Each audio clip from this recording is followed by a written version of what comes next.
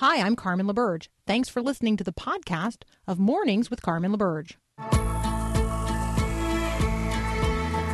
Encouraging you to live as an ambassador of God's kingdom in the world. This is Mornings with Carmen LaBerge on Faith Radio. If we're gonna fly, we fly like eagles, arms out wide. If we're gonna fear, we fear no evil. We will rise. By your power we will go. By your spirit we are bold. If we're gonna stand, we stand as giants. If we're gonna walk, we walk as lions.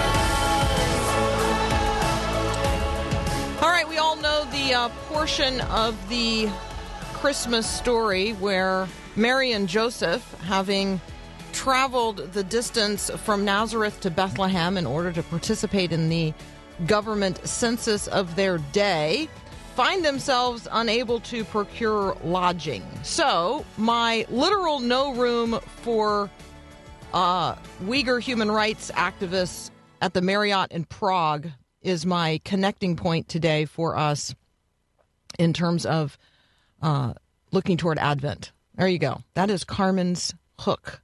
So it is Friday, the 19th of November. Have you ever been turned away? Have you ever needed a place to stay and been turned away? Here's what's going on.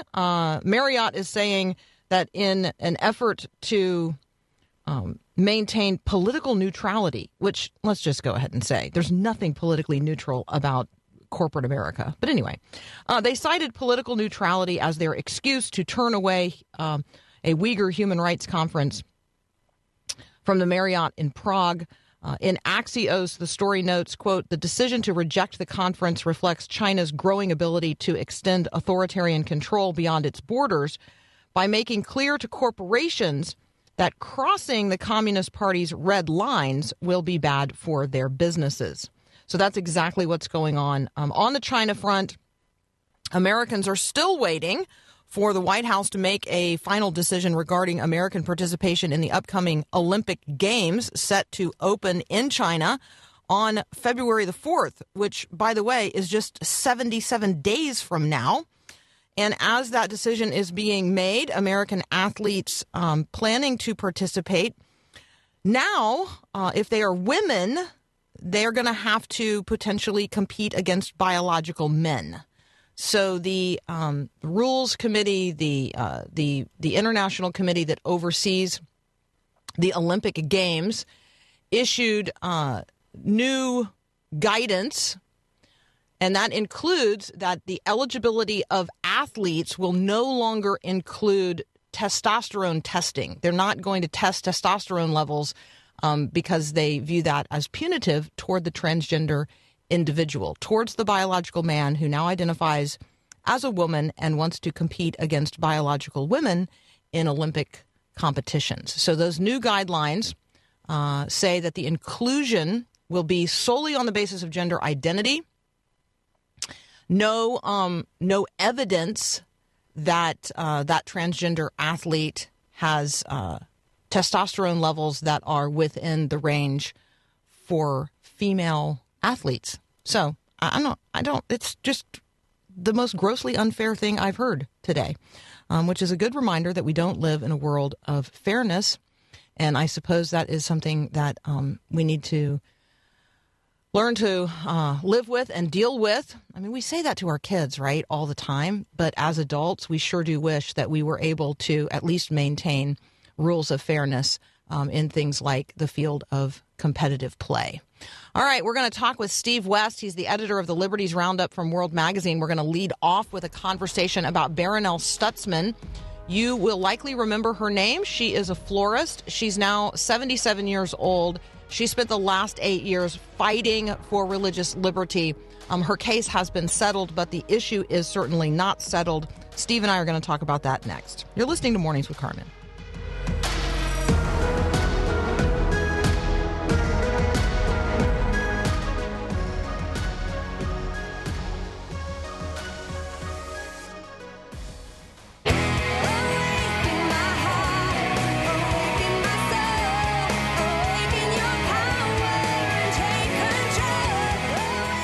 Steve Steve West joins us now. He's the editor of the Liberties Roundup at World Magazine. You can find all of that at WNG.org. That stands for World News Group, WNG.org.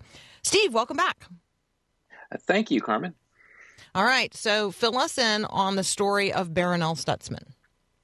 Well, it was quite a day yesterday. Barronelle Stutzman was in the press conference room of Alliance Defending Freedom in Washington, D.C., announcing that she had settled her case with two individuals who wanted her to design a floral arrangement for a same-sex wedding. That was almost a decade ago when that happened. And so what happened is she agreed to pay a modest $5,000 to the two men who sued her, one who was a longtime friend and client of her business, Arlene's Flowers, and they agreed that they would not pursue further fines, damages, or what would likely have been several $1 million in attorney's fees that it would have gone to the American Civil Liberties Union. So she plans to retire and sell her business to her employees. But the issue is not over, even though this 77-year-old grandmother who had fought this case for so long is ending her case. The issue is not over. Yeah, let's talk about that because the challenge persists, or the question in the culture certainly persists. It does, and one of the reasons why I think, in addition to having fought this for so long and being the age that she is and exposed to financial ruin, another reason is that there's another case before the Supreme Court that religious liberty watchers are hopeful the court will take and will resolve some of these cases. It involves a Colorado website designer, Lori Smith, who, just like or similar to Barronelle Stutzman, declines to employ creative services, website design to support same-sex weddings. In her case, she hasn't actually done it, so she hasn't run afoul of the law. She's making a pre-enforcement challenge. But her case was she did not win her case in a federal court of appeals that issued a disastrous decision earlier this year, and so she's up before the Supreme Court asking the Supreme Court to take her case. And we have to look back and remember that Barronelle Stutzman was before the Supreme Court for a second time back in June. And to the disappointment of many, the court did not take her case, but three justices indicated they would have. And so there's at least three on the court who want to deal with this issue. Hopefully there will be more and can deal with this issue at some point in regard to Lori Smith. And that'll help all of the people out there who are creative in some way and employ their creative talents to serve other people. For example, Jack Phillips, the Colorado baker who is still fighting for his right to be able to follow his conscience in terms of who he designs cakes for. And then we've got others out there like wedding videographers, in Lori Smith's case, wedding website designs. We had some out of Arizona. We had two women who designed wedding invitations and other things. So it's an issue that persists and won't go away until the court actually deals with it. All right, Steve, pivoting from that conversation to one about a teacher in Loudoun County, Virginia. Give us the update there. Oh, my. Well, Loudoun County has been a real hotbed for a lot of things, the conflicts between parents, students, teachers, school boards in that county. And so in this situation, this is sort of the continuation of a situation that began back earlier in May of this year, where Tanner Cross, an elementary teacher, sued the Loudoun County Board after after he made some comments at a school board meeting, a public meeting, where he disagreed with the proposed transgender policy for Loudoun County School District. And it's just a policy that requires school staff members to address transgender students by their chosen pronouns. And for Tanner Cross and two other teachers, this was just a bridge too far because of their Christian beliefs. They feel like there are only two sexes and there are only two genders, and they correspond to the sex. So a male is a male and a female a female. And so for them to do this would be, in their beliefs, a lie to actually do this. And so he spoke against that policy, and 2 days later was suspended from the school and banned from campus. And this was a policy that anybody could object to at a public hearing. So he was reinstated by a state court judge shortly thereafter. but he continued a lawsuit along with two other teachers against the school. And this past Monday, there was a hearing on that lawsuit. And the judge took it under advisement, so he has not actually issued a ruling yet. But it just points out sort of a free speech challenge in this case. It happens to also segue with their religious beliefs, but they spoke out as teachers on their own time at a public hearing and are being censored because of how they spoke out. So that's an issue there in Loudoun County, but it's also an issue in many other places across the country where these policies have been enacted and where basically speech is being shut down. The speech of those in opposition to it is being shut down by moves like this to actually suspend a teacher. All right, Steve West and I are going to pick up our conversation here in just a moment. But while we're talking on the subject of education, here is something to watch today in Washington.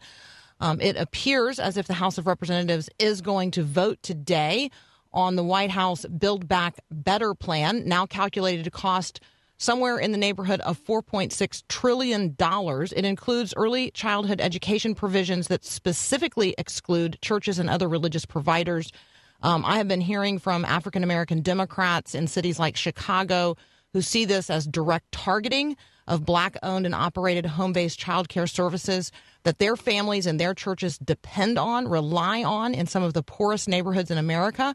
The vote is scheduled to take place today after House Minority Leader Kevin McCarthy held the floor yesterday for an 8-hour filibuster. So there are religious liberty issues at stake today in the House vote on the Build Back Better legislation. That's something we're watching in Washington. Steve West and I will be right back. You say, come to the river, oh, lay yourself down, let your heart be found. You say, come. Continuing our conversation with Steve West. He's the editor of the Liberties Roundup for World Magazine. You can find it at wng.org. Steve, what is going on? Most of us, frankly, not paying attention to where we are in the whole vaccine mandate conversation because we've frankly largely moved on. But there's a lot still going on here. So can you bring us up to speed on what is happening with vaccine mandates across the country? Oh, there certainly is a lot going on. In fact, we have different mandates in different states and from state authorities, and then we have the federal mandates as well. So you see a lot of lawsuits across the country. Impossible to talk about all those, but I'll just mention two which have to do with the federal mandates. One everybody is familiar with is the OSHA mandate that affects businesses of 100 or more employees across the country. This is a federal mandate. It was barely out of the gate a couple of weeks ago when a federal appeals court put it on hold temporarily, and then this past Friday stayed that vaccine mandate that was to take effect on January 4th until a federal appeals court could actually deal with it. So now all of those challenges that have been brought all around the country against this mandate in every federal appeals court have now been consolidated in one federal appeals court, the Sixth Circuit Court of Appeals, and it will deal with everything. And so it'll be looking at it. That court tends to skew conservative, and so there's a good opportunity there for the court perhaps to strike down this OSHA mandate that affects all of these various businesses. It's very onerous because it requires either that all employees be vaccinated, or it requires that the businesses set up sort of a regime where they monitor the employees every week. They have to get a test. They have to wear protective equipment, their masking and everything. So it's kind of for a small business, it's quite a chore to be able to do that. So that is what's going on in regard to the OSHA mandate. And then we have another federal mandate that affects all healthcare workers. So everybody that works in a Medicare or Medicaid funded facility has to be fully vaccinated for COVID by January 4, 2022. So that's been challenged as well. A group of 10 states say that it's federal overreach, and they filed a lawsuit against it. And then it's also been subject to multiple challenges, including challenges from places like from places across the country, Republican-led states. And what one of the concerns is that many of these states that have large rural populations, this is going to impact negatively the amount of nursing care as well as medical care that's available in these communities. And so that's the contention that these folks are making in these various states, because they already have difficulties attracting nurses and other healthcare professionals to these rural communities, and this is only going to make it worse, they say. Yeah, and it's not just healthcare facilities. It's all those people who literally deliver healthcare to people who are in their homes across the country. And community-based healthcare and then home healthcare in particular, I think that people who live in large cities and have access to really robust major medical centers, they don't get it. They don't get what is going on in the rest of the country in communities like the one where I live. You can drive to the city, to a hospital, but in terms of the primary ongoing check-in care that many people in my community are receiving, it's through home health and healthcare delivery services that, are not being provided by a worker who, works for a major healthcare facility. And so I don't think that I think that on this particular front, there's a lot of people who are making decisions about things for people's lives where they don't really know what's going on in regular people's lives. And so, I think that's true, Carmen. And I also think that I talked with Christy Secker, who is the professional ministries director for Nurses Christian Fellowship, when I was writing this particular article about it. And she just talked about some of the stresses that nurses and others who are involved in healthcare faced over the course of the pandemic. She said that a lot of these nurses have seen more death in a year and a half or so than most nurses experience over decades of their career. And so you have some nurses that are retiring early. You have others who think about the profession or deciding not to enter the profession, and some who are just leaving over a vaccine mandate. So various reasons why they're leaving, but it's been a very, very stressful time for it. So you see a nurse or you see a doctor who's somebody involved in healthcare, thank them. Mm-hmm. Absolutely. That's an important reminder this Thanksgiving week. All right, you've got one more update for us from a South Carolina theater teacher. What's going on there? Oh, my. When you hear this particular case, you'll think, how innocuous can this be? But this is what happened. A theater professor at Coastal Carolina University, was relieved of his teaching duties after he publicly disagreed with how administrators there handled a racially charged mishap. And what happened was some students were sitting in after class near a whiteboard. One of the students, these are non-white students, one of the students said to the other one, I'd like to meet some other non-white students. And so that other student put a list of names on the board of non-white students that might be good acquaintances. Well, they left it on the whiteboard after class. The next class came in. They thought that non-white students were being targeted. And so a lot of protests, a class followed after that, a big uproar on the campus over that, really misunderstanding. And the Diversity and Inclusion Committee at the university got involved, and although they found that there was no wrongdoing, nothing wrong was intended, they profusely apologized for what happened. And the theater professor there, who Stephen Ernest is his name, all he did was send an email out. It says, sorry, but I don't think this is a big deal. I'm just sad people get their feelings hurt so easily, and they're going into theater, ? After that email, students accused him of being racially insensitive and dismissive of students of color, and they called for him to be fired. They didn't actually fire him, but they did remove him from teaching duties, and he won't go back to teaching, I understand, until spring of next year.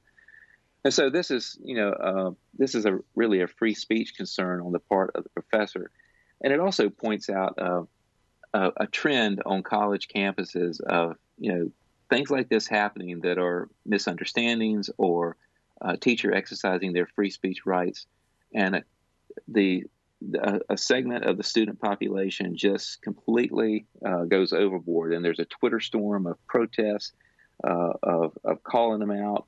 And then these diversity and inclusion committees usually get involved, and the person is suspended or put under investigation, and they have to endure that whole process until things are generally resolved in the end.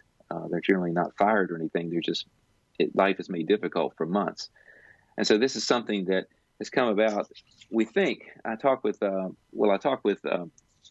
someone at the Foundation for Individual Rights in Education, Ronnie London, about this, and he said that there's been an uptick in this kind of thing. And he pointed to social media's role in publicizing such incidents, increasing partisanship, and a generation of students that are more apt to favor silencing and punishing viewpoints they disagree with than to engage them in debate. And I guess that last point is really the most concerning of these things, that some students don't have as large a respect for free speech rights as we might have in the past. I think there's a conversation, Steve, about when students go to college, what they expect to have happen there, what they expect to experience. Many, many people just expect themselves to be affirmed and their ideas to be confirmed, not to have their ideas confronted, not to actually learn new things. And so I do think there's a larger conversation that needs to be had about what university education is really for. And, and then when we start talking about drama, we start talking about theater, what are the credentials of the person that's going to come in and now teach? Like, I'm more concerned about the credentials and, frankly, the relationships that my theater teacher has beyond the university environment, because, that's actually how people get jobs. And so, if you want to work in theater, it's not just about what you know and how good you might happen to be on stage. It's actually who you know. I mean, there's a lot of relational equity that's necessary to function in that world. And so, thank you for highlighting it. It's a window into what's happening on university campuses, and not a good look when we peer in. All right, you and I do have to leave it right there. You guys can follow up with Steve West. He's the Liberty's Roundup editor for World Magazine, and you can find that and sign up to receive it at wng.org. We'll be right back.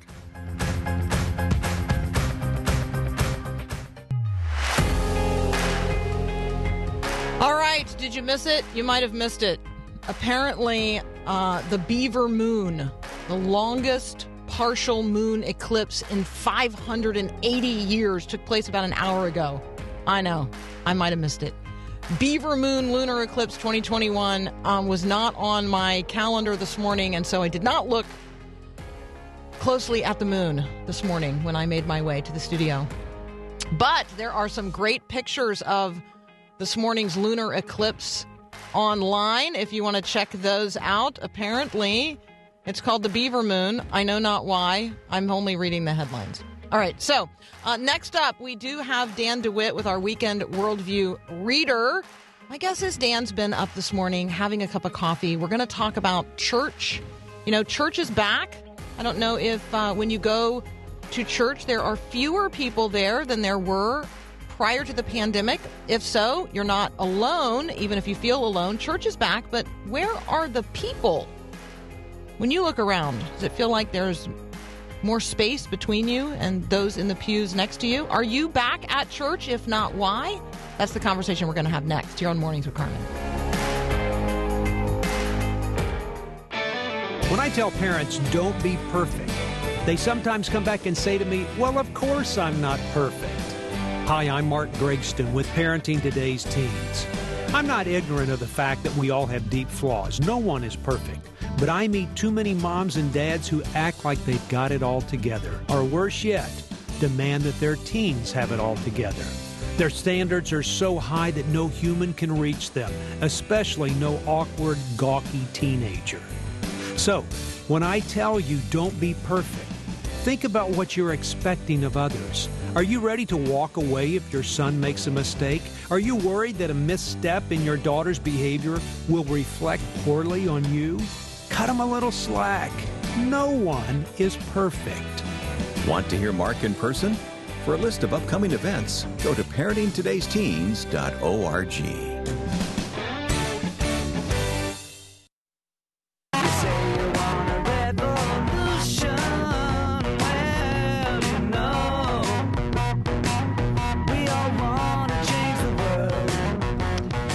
Totally fine to come and listen with me in the morning in your pajamas.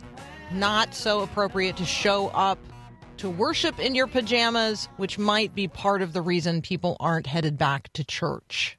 All right, Dan DeWitt, good morning. It is Friday, and so you have for us the Weekend Worldview Reader at theolatte.com. I'm looking at Church is Back, but where are the people? What's going on here? Well, Carmen, good to be back with you. And I didn't notice the moon either this morning, so I guess it's too late now because the sun's coming out. It depends like geographically where you are. It's definitely too late for you and me. Because of where we are located. I did learn during the break that every month's full moon has a name. And so Beaver Moon is the name of the November full moon. Last month would have been the Hunter's Moon. Next month is the Cold Moon. Wow. I know. There you go. You learned so much during the break. Well, and that has everything to do with church. Amen. What does it all have to do with church, Dan? People just want to sleep in. And, if it were up to me, every Sunday would be fall back, change your clock Sunday, where you get like an extra hour every Sunday. And I think, eventually that would be like, I'm sure catastrophic because our clocks would be really messed up. Because because it would be Friday. And that would just throw people off totally. So the Wall Street Journal this last weekend carried an article on the front page about how churches are coming back after COVID, but it seems that their people aren't all coming back. And they cite a George Barna study that was done several months ago related to the pandemic, that 1 in 3 people who were active in church before COVID don't seem to be active anymore. And so the Wall Street Journal interviewed a number of pastors from different denominations, Protestant, Catholic, and had a pretty uniform representation of people who said, we started streaming. A number of our people would stream online. And then when we open our doors back up, they haven't come back yet. And so I could say just anecdotally, like there's a lot of pastors I know who've shared that very same observation. So I referenced this not this specifically, but I referenced this, I don't know if it was yesterday or the day before, because there is something out there that's now being looked at as the mini church movement. Like, right, the fastest growing kind of church, I don't know if it's a kind of church or not, is the mini church, where we start thinking about church as a smaller gathering than maybe we have thought about it before. And it's more about depth, and it's more about relationship than it is about, bigger all the time. And I noted that even mega churches, even very large churches, are very intentional about being sure that people are in smaller groups, community groups, like groups of people where they can be known. I think that's part of what's going on here, Dan. There's something about disappearing into the anonymity or the obscurity it's not healthy, but it's happening. And I think that's the part I worry about the most. Yeah, we really need each other. And so the relational element that we need in terms of our faith, I often, as I have the opportunity to speak on topics related to worldview and churches, I'll teach on Colossians chapter 2, where Paul's talking about deceptive philosophy and plausible arguments. And he precedes all that by encouraging them, like the way that you prepare for those things is by being encouraged, by having your hearts knit together in love, and by being focused on the gospel. And I think that passage in Colossians 2, the opening verses, shows us that the best kind of defense against, the challenges we're going to face in the world with people who think we're crazy for believing what we do, the best defense is a joy-filled faith community where their hearts are knit together in love and they're focused on the gospel.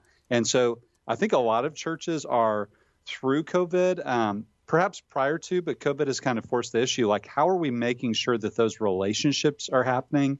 Because if we relegate the church to merely a preaching event, and I'm all for the centrality of preaching, the importance of preaching, But I think in some ways we can overemphasize preaching to the neglect of relationships. And if we do that, people can get the sermon in any number of ways. And so they could stream it, they could listen to it on a podcast after the event. And as Barna found, during COVID, people started listening to other churches' sermons, So if it all boils down to that, that's the easiest thing for someone to get without ever stepping foot inside of a church and without ever being in the bodily presence of another believer. That online pastor who you're listening to half a world away, who's preaching a great sermon, is not going to show up and hold your hand when you're dying. That's right. They're just not. That's not going to happen. So when we think about the body of Christ, when we think about, we think about a body. It's physical, it's tangible, it's present, it's incarnational, and it's realized, it's made real in the most local of contexts. And so, I just think we're at risk of losing the whole biblical theology of the church as a body, as a family, as living stones built together. Acts chapter 2, Colossians chapter 2, That's right. Ephesians. Read the Bible and you will recognize that, it's not just about not showing up on Sunday. It's about nobody showing up because nobody knows your name when you're in trouble. I don't think people get how essential it is to be an integral part of a local body of believers if you actually want to experience the joy of what it means to be knit together in life, doing life with all the mess of it, alongside other Christians. This is how it happens. Those 100,000 people who last year lost a family member because of a drug overdose. I'm thinking about those 100,000 families across the United States of America. Who showed up to care about those people and who buried those kids? Churches, local pastors. 90% of whom probably don't preach good sermons. That's just a reality. But being knit together, I know I've gone to preaching. I'm so sorry. It's so good. Yeah. Mm. I was sharing on Colossians 2 a few years back in Alabama, and I was doing a training event for student ministry leaders. And so not for students, but for adults who work with them. And I had 3 men on the front row who, as I started talking about Paul's admonition for our hearts to be knit together in love, kind of this anachronistic kind of word picture, because we don't see people knitting like we used to. But if you were to think about like a scarf or something that someone's knit, the way that it's just one thing with all these threads that have been woven together, that's what Paul says that the church should look like. And these 3 grown men, as I'm sharing that, began weeping and comforting each other. And they came up to me after I was done talking and shared with me how that week prior to, the man in the middle had buried his adult son. And the 3 of them walked through that together. And you're absolutely right. This is body life is what the New Testament is about. And most of the New Testament are letters to churches. Even the book of Revelation begins with letters to churches. This is where God not only expects us as this kind of rule keeper in the sky. This is what God has created for our good. And we don't only need it.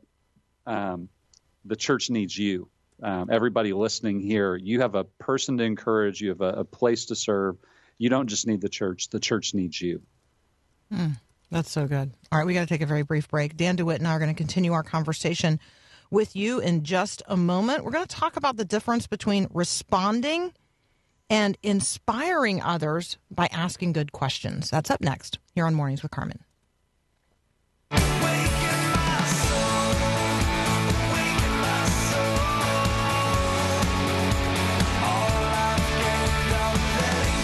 All right, we're having coffee this morning with Dan DeWitt. It is a good cup of coffee. It is apparently the good cup of coffee that he is going to be offering on Thanksgiving, having maligned grandmothers like me everywhere and suggesting that grandmother's coffee is not very good. And so if you're going to grandma's house for Thanksgiving, you should take your own coffee. Is this what you are bringing to the potluck?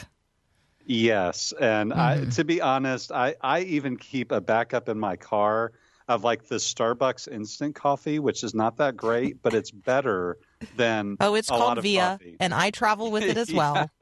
I am quite familiar with the Starbucks Via. Yeah. Mm-hmm.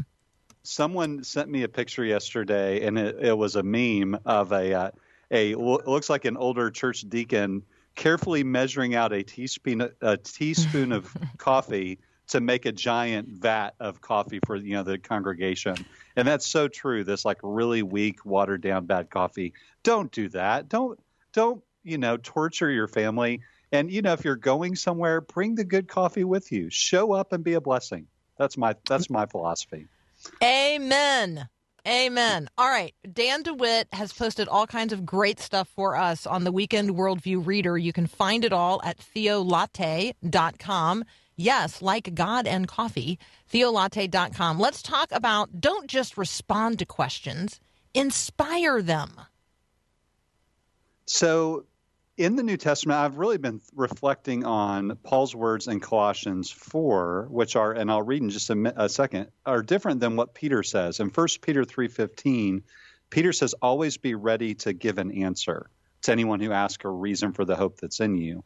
Peter, on the other hand, Paul, on the other hand, seems to be saying, don't just respond to questions, but rather talk in such a way that's inspiring questions and anticipating questions. So if I could, I just want to read a couple verses really quick. Is that all right?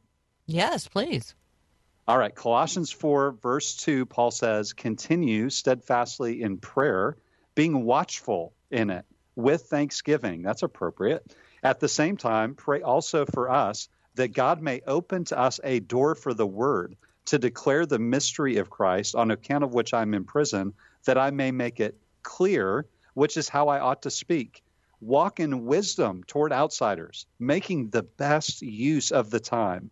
And here's the verse I want to emphasize. Let your speech always be gracious, seasoned with salt, so that you may know how you ought to answer each person.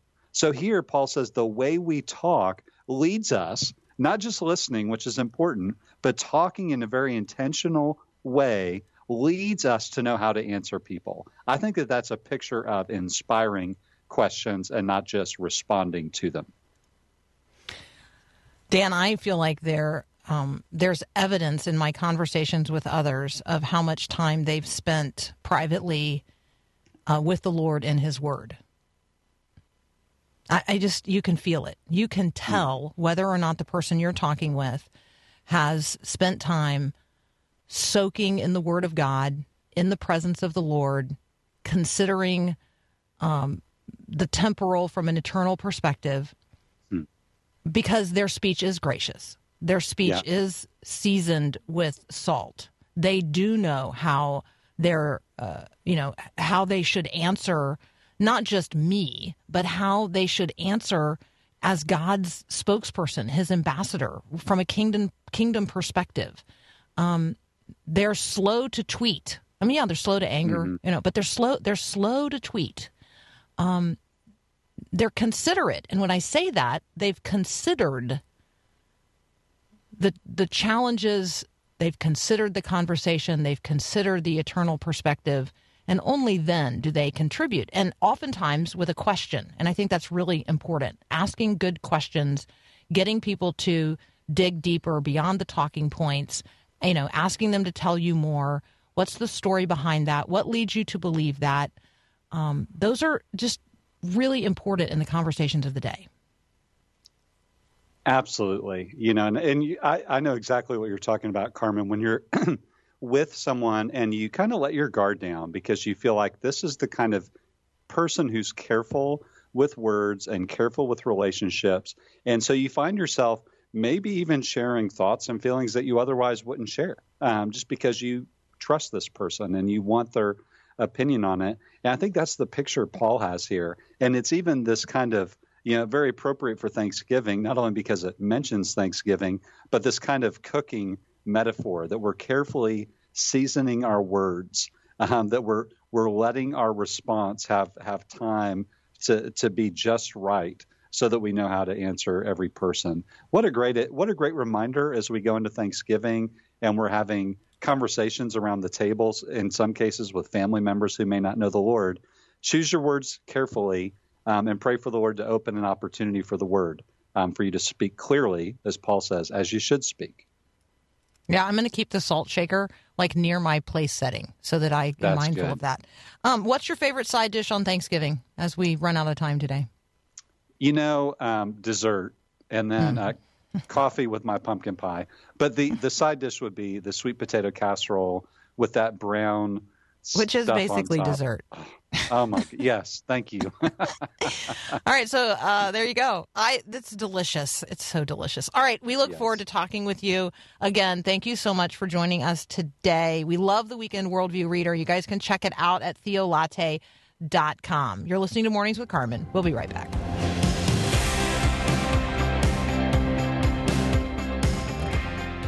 Oh, I know all I owe, I owe away.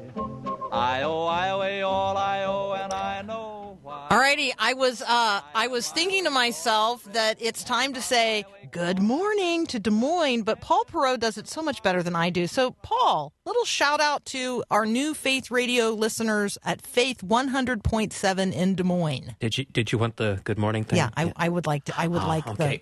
I would like to hear it. Okay. Good morning, Des Moines. How's that? Doesn't that just make everybody smile? Isn't Yeah, I everyone don't know just about that. so happy? I think I made a few people go, ooh. Oh, it totally makes me happy. And it's this great reminder of how you can pray for a place. Oh, So, yeah. Right? I've never been to Des Moines, much now to my sadness. I know. I will need to go. I will It's a clearly. beautiful town. So I know that I've only been to the part of Iowa up there way in the northwestern corner, and I thought it was beautiful. Mm-hmm. I was overwhelmed by. Here's what I'm not concerned about, Paul. We're not going to run out of corn, and and based on the aroma and the fragrance, we're not going to run out of pork. This is my assessment of Northwest Iowa. So but anyway, I haven't been in Des Moines, and I certainly want to go and check things out there and see what's going on. But just know that this is a great way to pray for one another. Like all of the places where Faith Radio has an actual radio signal, you guys could be praying across those places. Bismarck, Fargo, Kansas City, Sioux Falls, Waterloo, Madison, Hartford, Connecticut, Duluth, Minneapolis, St. Paul, every little tiny little And nook soon- and cranny of the Twin Cities, and so many more. Yeah, and coming soon to western South Dakota. Just saying. I know. Just I saying. like the way you framed that. Coming soon to western South Dakota, where we will also have to visit. Okay. Yeah. So there you go. There's a lot going on today in places across the country and around the world. You can pray specifically for them this morning. It's a great way to use your time of prayer. You're listening to Mornings with Carmen. We'll be right back. Thanks for listening to this podcast of Mornings with Carmen LaBerge from Faith Radio. If you haven't, you can subscribe to automatically receive the podcast through iTunes or the Google Play Music app. That way, you never miss an episode. It's also available anytime at myfaithradio.com.